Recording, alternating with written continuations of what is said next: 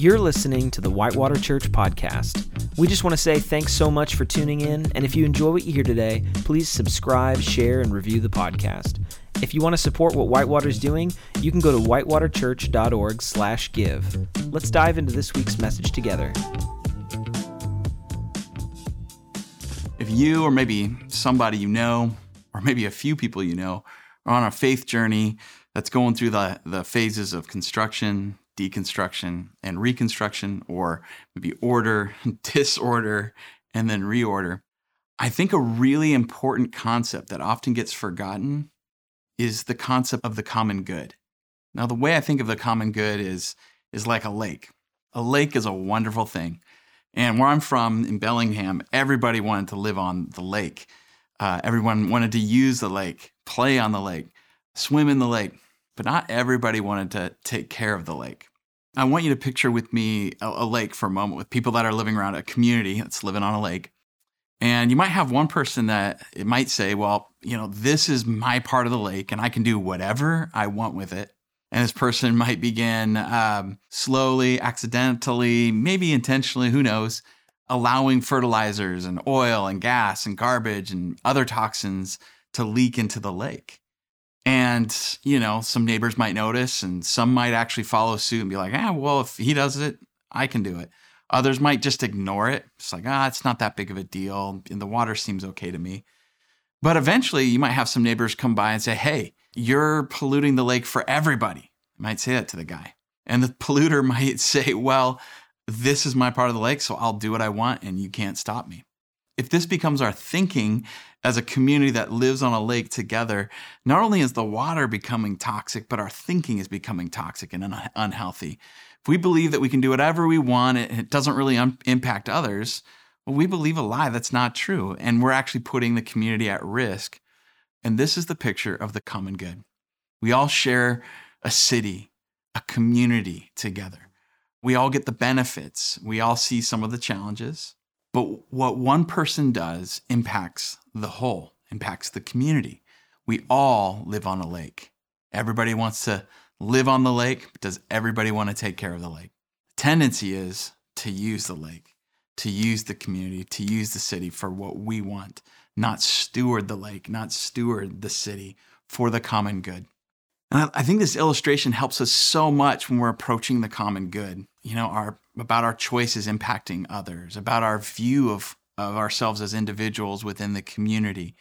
And whether we like it or not, we share our communities, our economies, our highways, our cities, our lakes. What one person does in the lake affects everybody else. It's a false and selfish statement to say, I can do whatever I want without impacting others. It'd be hard to think of Jesus, the one who said, love your neighbor as yourself, to use this kind of logic. I think Jesus taught us to serve one another and to lift others up. In our individualistic society, it's so easy to be a person and a Christian who has no thought or theology for the common good. But the Bible teaches us differently.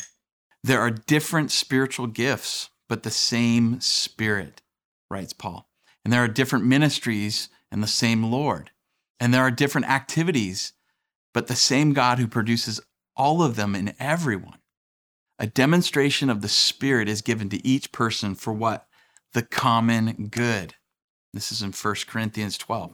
Christians are called to work for the common good, the good of all, not just their own families or churches. We aren't supposed to work for our piece of the lake, our slice of the pie. It's very easy for individuals to care for just their piece of the lake. It's very easy for churches and other organizations to only care about their piece of the lake. But God cares about the whole lake. He cares about the whole city. He cares about the whole world, not just our slice, not just what we see or what we have or what our church sees and what our church has. And what we do or don't do impacts the health of the whole city, our whole community, whether we like it or not. Working for the common good flows from the reality of common grace. This is a theological concept I think is so important. The concept of the common good flows from a theology of common grace. Most Christians are familiar with saving grace, God's gift of salvation by his power and love through Jesus. Sometimes Christians aren't as familiar with the concept of common grace or the reality of common grace. Common grace is the gifts God has given to all creation. A community is a gift of common grace. Rain and sunlight are common grace. Irrigation systems, sewer systems are common grace. A school system, a healthcare system is common grace. A transit system, common grace. Even the roads we drive on, all of those are common grace. You see, all these things, these beautiful gifts of God and institutions that God gives us to help run these things and keep these things are common grace. Jesus said in Matthew 5, I say, love your enemies, pray for those who persecute you. In that way, you'll be acting as true children of your Father in heaven. Now notice here, for he, God, gives sunlight to both the evil and the good, and he sends rain on the just and the unjust alike. You see, God's love is indiscriminate, and he gives gifts of common grace to all people. Ray Bakke used to say that the difference between saving grace and common grace is that you give money toward common grace in your community through taxes, and you give towards saving grace in your church through tithes and offerings. As followers of Jesus, we're to develop an eye for common grace and saving grace and work for the common good that God is doing in the world. A few principles about Christians and the common good. A common good Christian sees people, communities, and cities as gifts from God, not just hellish things to condemn and escape from. In all its brokenness, God is at work in the world, in our cities, in our churches, in ourselves. Jeremiah 29 says, work for the peace and prosperity of the city where I sent you into exile. Pray to the Lord for it, for its welfare will determine your welfare. God wants us to see people, our churches, and especially our cities, Christians, as gifts from God, where common good is happening. A common good Christian sees the wounds in the church and city and tries to heal those wounds together. Galatians 6 says this, therefore, as we have opportunity, let us do good to all people, especially those who belong to the family of believers. So take care of fellow Christians in church. That should be a priority. But we're supposed to take care of all people and work for the common good. A common good Christian recognizes their churches and communities and cities are made up of personal relationships and institutional relationships. How can we use our gifts to serve the common good for all and bring heaven to earth in a Jesus-y way? 1 Corinthians 12:7 again says, a demonstration of the Spirit is given to each person for the common good. God gives these spiritual gifts to us to use for the common good. And that's not just for our families. It's not just for ourselves. It's not even just for our churches, but it's for our world and for our cities. And it's important to note that a common good Christian realizes that the common good, it doesn't demand uniformity or, erase liberty or personal rights or take away a sense of individual creativity and entrepreneurship. Working for the common good fans all of those things into flame, but within the context of love. So your creativity, your liberty, your entrepreneurship, all those things are to be within the limits, but also within the health of love, that we use our love to serve others. I love this verse that emphasizes this. You are called to freedom, brothers and sisters, only don't let this freedom be an opportunity to indulge your selfish impulses. So don't use your liberty for selfishness. Like God's given you liberty, take a hold of that. It's a gift. And then it goes on to say, but serve each other through love. Don't use your liberty for selfishness. Use it to serve and love others.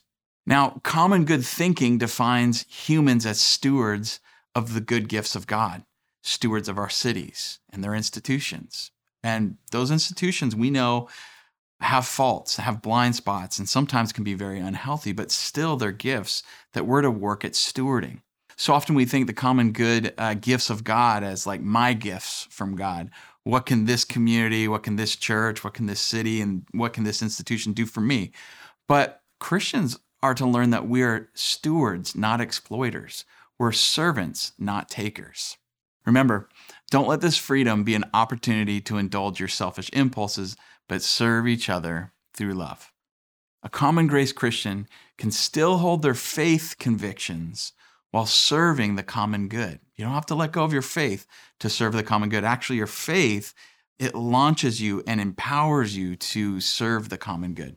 It's not an either or. It's both common grace and saving grace. It's loving other people and loving God.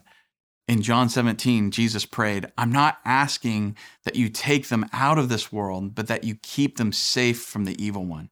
They don't belong to this world just as I don't belong to this world. Jesus knows that we are sent into this world to be loved to this world, but we hold that tension of being in the world, but not of the world.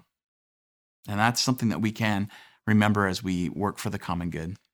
We all share a lake together. How are we stewarding that for each other and future generations?